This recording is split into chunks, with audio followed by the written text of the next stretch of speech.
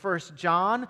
John, not the guy who wrote the book, but John Courant, was here last week kicking the series off. And you may remember that he shared that the book of First John is bookended by an introduction and a conclusion.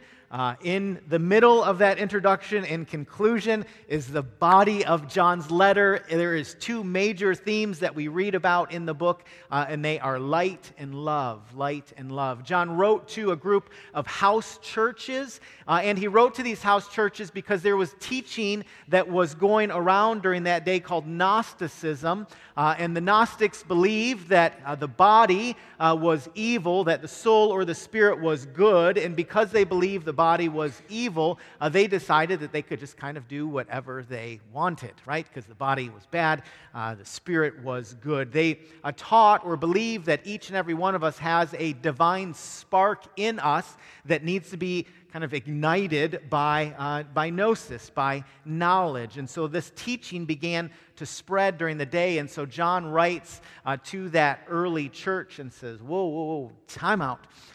This is what Scripture says about who Jesus is and how and what He accomplished on the cross and how we can be rightly related to Him. And so this morning we're going to continue our series, and I want us to think together about the character of God, a call to authenticity, and then an unusual sign of spiritual growth. So the character of God, who is God as He reveals Himself in His Word, a call to live an authentic life, and then an unusual sign of spiritual growth or maturity. And so if you have your Bibles, please turn with me to 1 John chapter 1. 1 John chapter 1, and we're going to begin in verse 5.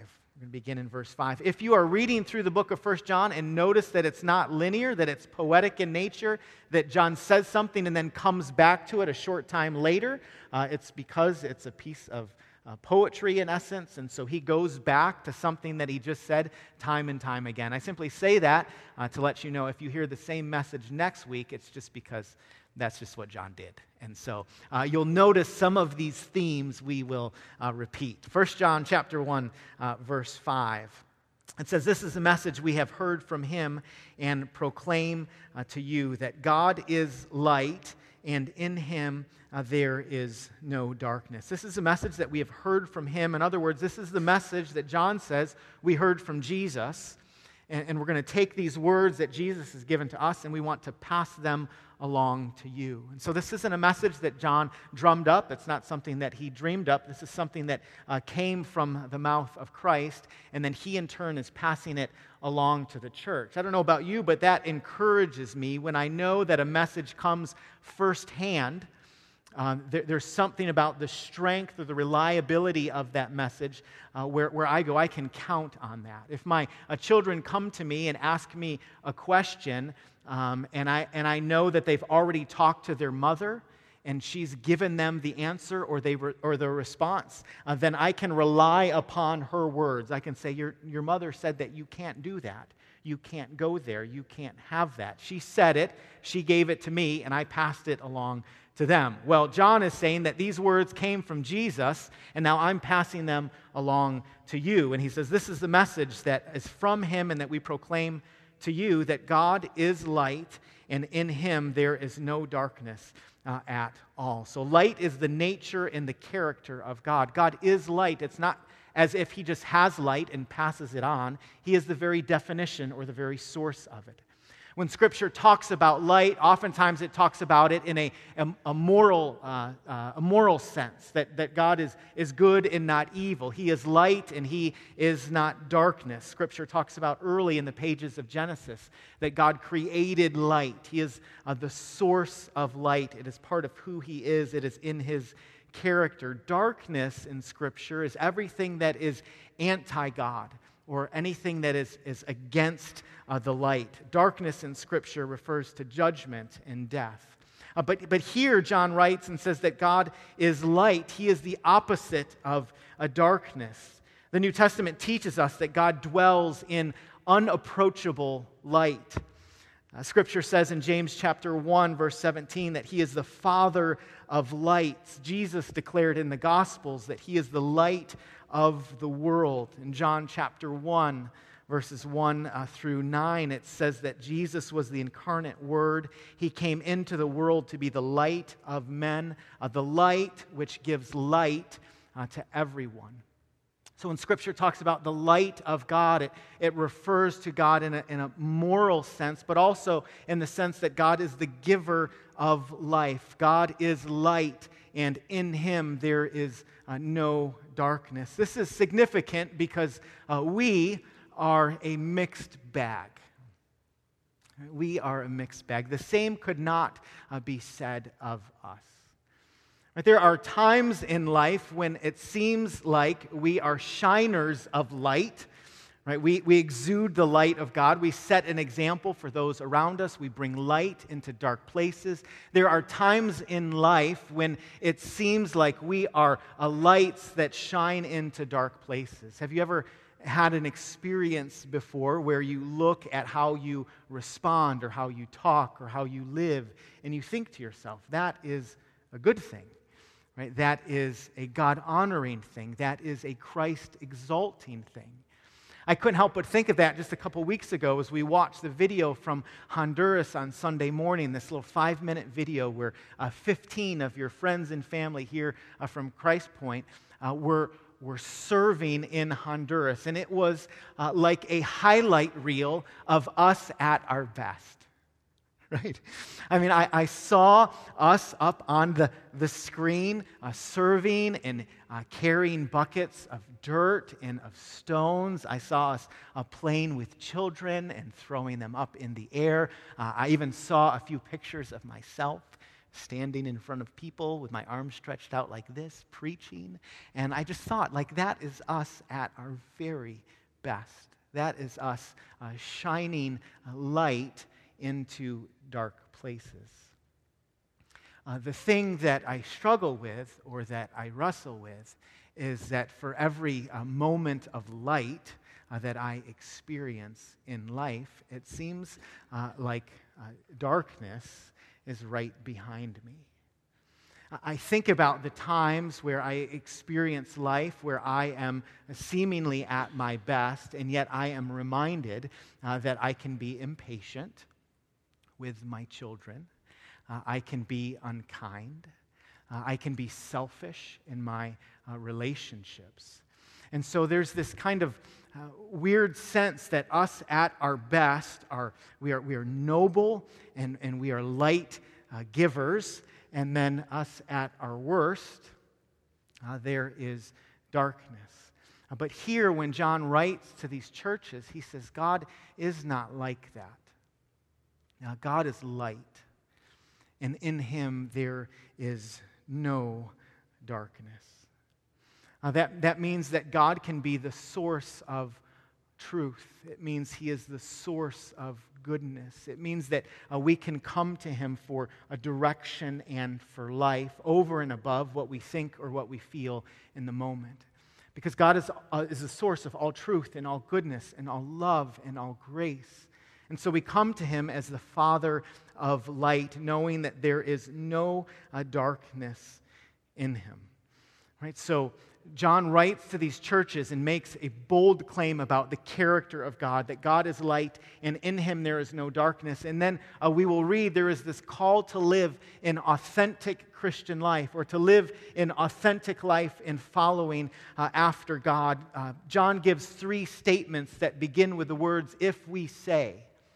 Right, and he's going to write their logical conclusion, the logical conclusion of those statements. He begins in verse 6 and says, if we have fellowship with Him while we walk, or if we say we have fellowship with Him while we walk in darkness, we lie and we do not practice the truth. But if we walk in light as He is in the light, we have fellowship with one another, and the blood of Jesus, His Son, cleanses us from all sin. The idea of walking with God is this pattern or lifestyle of walking with Him. It's the norm, and it's not the exception in life. And so John points out how to have an inauthentic life and how to live an authentic life. He says, if you want to live an inauthentic life, claim that you have fellowship with Him and yet walk in darkness. Let your pattern of life be such that you run from God even though you claim to know God and walk with God. And John doesn't mince words when he writes to the church. He says, when we do this, when we claim to have fellowship with Him, or when someone claims to have fellowship with Him, and yet while they walk in darkness, we lie and we do not practice the truth. And I don't know about you, but there are times when I read the Word of God and it seems like Scripture confronts my own heart. It feels like there are times when Scripture is like a prized fighter that throws a jab.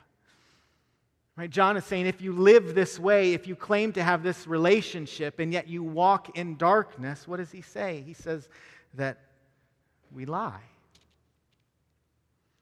He says we function like liars. And I hear that and I think I kind of want to soften that. I'm a harmonizer by nature. I feel like there's another way that maybe we could say that doesn't come across so harsh. And yet John says no.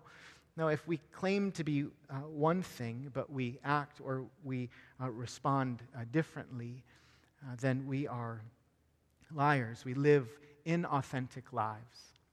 A number of months ago, in March of this year, there was a woman who has quite a following on Instagram. She is a vegan and oftentimes will post pictures on Instagram to encourage her followers. She has over 1 million followers, and people love the pictures that she posts, and they're encouraged by her life, and she's a vegan. So she has said to the world, I'm not going to eat Nemo, and no good steaks.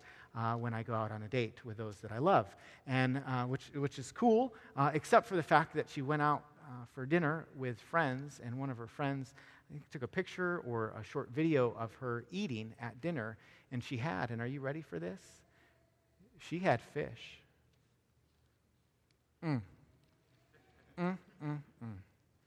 She ate fish. I look at that and I think, well, I don't like fish, but if you want to have fish, that's cool.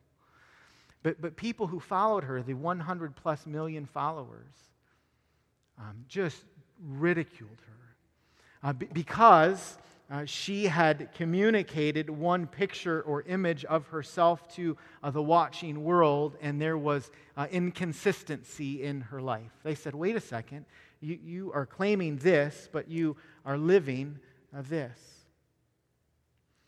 Right? Perhaps you've had that experience before where there's someone that you know or love or trusted, and they claim to be one thing, and you found out they were another. And maybe it was a mom or a dad. Maybe it was a brother or a sister. Maybe it was a pastor or a ministry leader. But they went out of their way to paint a picture of who they were to the watching world, and yet you noticed that their life, how they lived, was inconsistent. Well, John writes to these groups of churches and says, if you claim to know God, and yet you walk in darkness, you are a liar, and the truth is not in you. But John doesn't stop there. Right? This is not a drop the mic moment where he says it and then period and just leaves. Right? Instead, he says, if we say we have fellowship with Him and yet walk in darkness, we lie and do not practice the truth. But, he says, if we walk in the light as He is in the light, we have fellowship with one another, and the blood of Jesus cleanses us from all sin. And so he says there's two outworkings of walking in the light. The first is that we have fellowship with one another. Fellowship means a partnership. It comes from a Greek word, koinonia. It means that we share something in common that is bigger than just our likes or our dislikes. What we like to do in our free time or our spare time. Fellowship in the Bible talks about the sense that there is something that we share in common as the people of God that is unique. Right? And the thing that we share in common as the people of God is ultimately Christ. Right? It's not just the same sports teams or that we like to shop at the same places. It is that we share Jesus in common. I love what Billy has talked about. Billy Gwaltney, when he has an opportunity to travel to places like Jordan or Honduras, he'll oftentimes say that when he meets someone that he doesn't know, he just met them, and finds out that they are a believer, that they are a brother or a sister in the Lord, he says, I have more in common with that person the moment that I meet them that I do with an uncle or an aunt or a family member who I know but doesn't know the Lord. Because there's something that we share in common. If you look around this morning, the people sitting to your left and sitting to your right, they are your brothers and your sisters. Right? We are a part of a faith family. If we walk in the light, then we have fellowship with one another. And John says not only do we have fellowship with one another, but he says the blood of Jesus, his son, cleanses us from all sin. Now, if you're new to the church or you didn't grow up in the church, admittedly, when you read something like that the blood of Jesus cleanses us from all sin, that might strike you as a bit unique or awkward or even odd. Because we don't talk like that. We don't operate this way. And yet Scripture for the Old Testament saint, for people who related to God, oftentimes they would give animal sacrifices. They would shed blood because their sin was so significant and so severe before a holy God that was how they restored their relationship with God. And so John is saying to the church, if you walk in the light, the blood of Jesus cleanses us from all sin. Right? You stand as a son or a daughter who has been forgiven by God because the blood of Jesus has covered and wiped away your sins. Right? So John paints this beautiful picture to the church, and he says that if you claim to know God and yet walk in darkness, then you lie. There's an inconsistency. There's an inauthentic life that you are living. But if you walk in the light, then we have fellowship with one another, and the blood of Jesus cleanses us from all of our sins. So I don't know about you, but I read something like this, and I think to myself, I don't want to be in that first category. I want to be in that second category, right? I don't want to be the one who claims one thing and lives another. Instead, I want to be the kind of person who walks in the light and who has a fellowship with you and with God and who enjoys the forgiveness that God has extended to us. But one of the dangerous things that can happen to us as followers of Jesus is we can think to ourselves, that first category is not for me. I am in the second category, and because I am in the second category, then I don't struggle with or wrestle with sin any longer. Right? Those are for those inconsistent people who walk in the darkness. I walk in the light, and so I don't struggle or wrestle with sin. One of the things that I love about Scripture is Scripture speaks to us where we find ourselves. It speaks truth into our hearts and into our lives. I feel like John knows that, and so he says in verse 8, if we say we have no sin, we deceive ourselves, and the truth is not in us.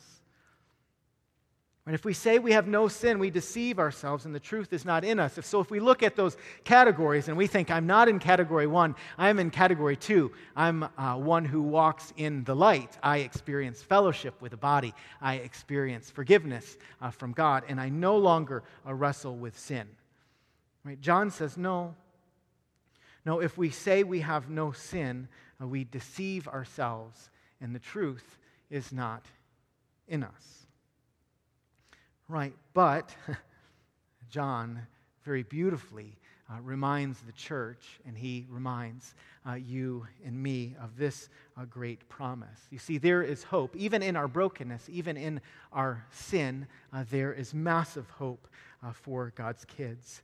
It says, if we confess our sins, he is faithful and just to forgive us our sins and to cleanse us from all unrighteousness. Right, so if the Spirit of the living God convicts us of our sins and we bring them before the Lord, if we confess our sins, he is faithful and he is just to forgive us our sins and cleanse us of all unrighteousness. Can I ask you a question this morning? How is your confessional life?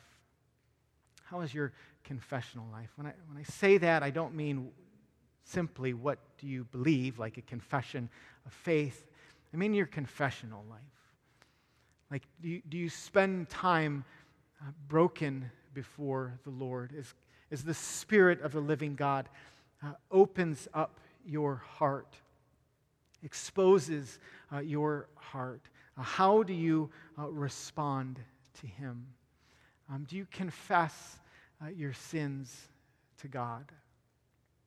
Do you confess your sins to others, to those in the body of Christ? Not people that you don't know or never met, not strangers. I mean, people that you're close with, people that you're connected with, brothers and sisters, people that you have relationships with. Do you have the kind of relationship where you can bring before them the things that you are wrestling through or wrestling with? Like, do you have people in your life that you can call up and say, can you pray for me? I've been fighting and wrestling with my thought life. Can you pray for me? God has revealed pride in my heart. And can you pray for me? I've noticed that I am an envious person, and I hate it. Can you pray for me? I notice that I'm the kind of person who says too much when I should say very little. Would you pray for me? It seems like my heart is so fickle. My faith seems to fluctuate, to come and go. I mean, do you have people in your life that you can say that to? The reason that I ask that is because, admittedly, even for me in my life, as I've thought about this over the course of the last few weeks, I think about how easy it can be for me to kind of soften the blow of my words and my thoughts and my deeds. Even the way that I couch them or frame them, we can talk about, and I can talk about something that I struggle with or something that I wrestle with. But I started thinking about how many times in life do I come before the Lord and cry out and say, God, be merciful to me, a sinner. How is your confessional life? I think one of the unusual signs of spiritual growth and spiritual maturity in a place is not only the avoidance of sin or a move toward holiness and wise decisions. That certainly is a good thing.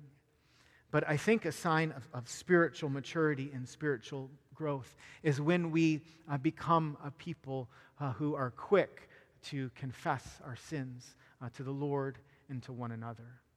When we drop down the mask that we put on, or that we stop hiding and we bring the darkness to light.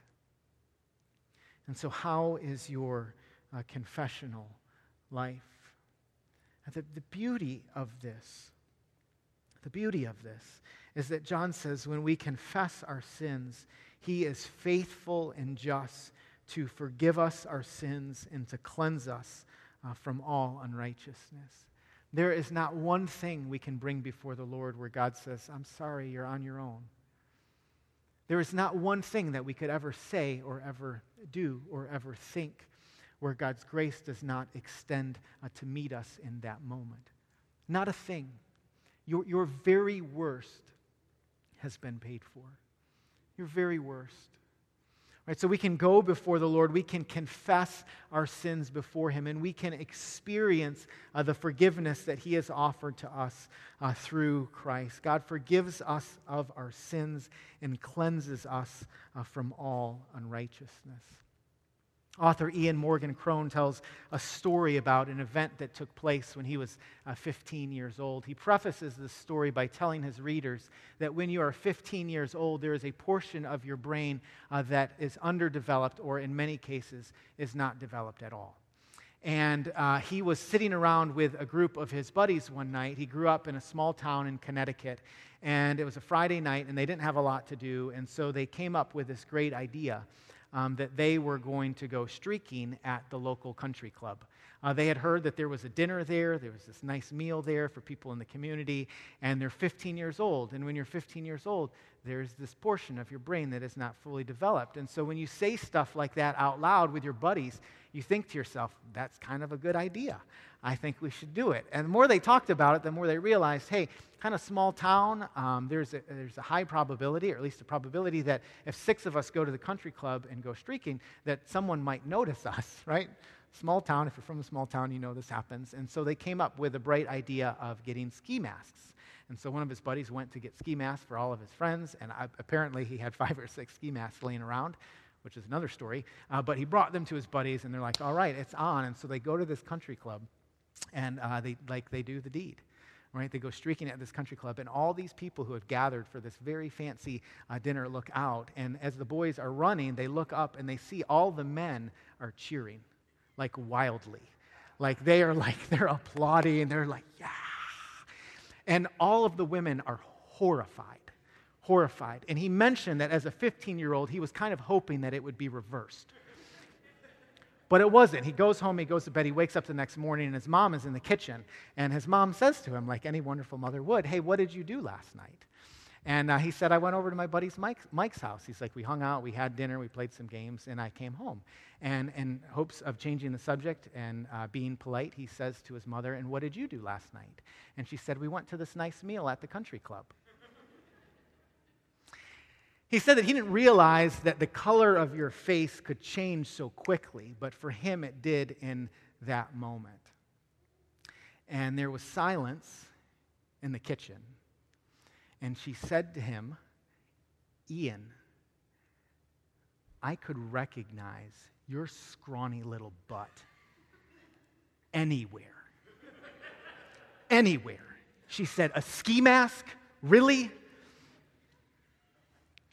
He said, thankfully, his dad thought it was more humorous than his mother did. But I started thinking about that story, and I thought, you know what? I think a lot of times, in a spiritual sense, we kind of live that way before God. Like we are laid bare before the God of the universe. And we go out of our way to try to put on a mask to cover up. But the thing is the God that knows us and made us and loves us, he would recognize our scrawny little butts anywhere. And so I thought to myself, there's beauty in coming clean. Right? There's beauty in taking off the mask. There's beauty in coming before the Lord who already knows, and confessing and experiencing the grace and the forgiveness that he offers. And so I want to encourage you to do that this morning. I want to encourage you to have just some time with the Lord this morning. I don't know if Spirit's been working on your heart. I don't know if there's something in your life that you've been fighting or that you've been wrestling with. I don't know if there's a sin that rears its ugly head that you can't seem to kick.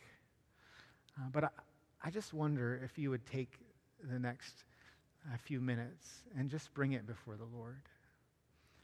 Just tell him, God, you know me. Like you know my prideful heart. Like you know my thirst for success. You know my lust and my envy. You know my moments of comparison. You know everything about me. I wonder this morning if you just wouldn't bow your head and give it to God. There's good news. When we do that, he is faithful and just to forgive us of our sins.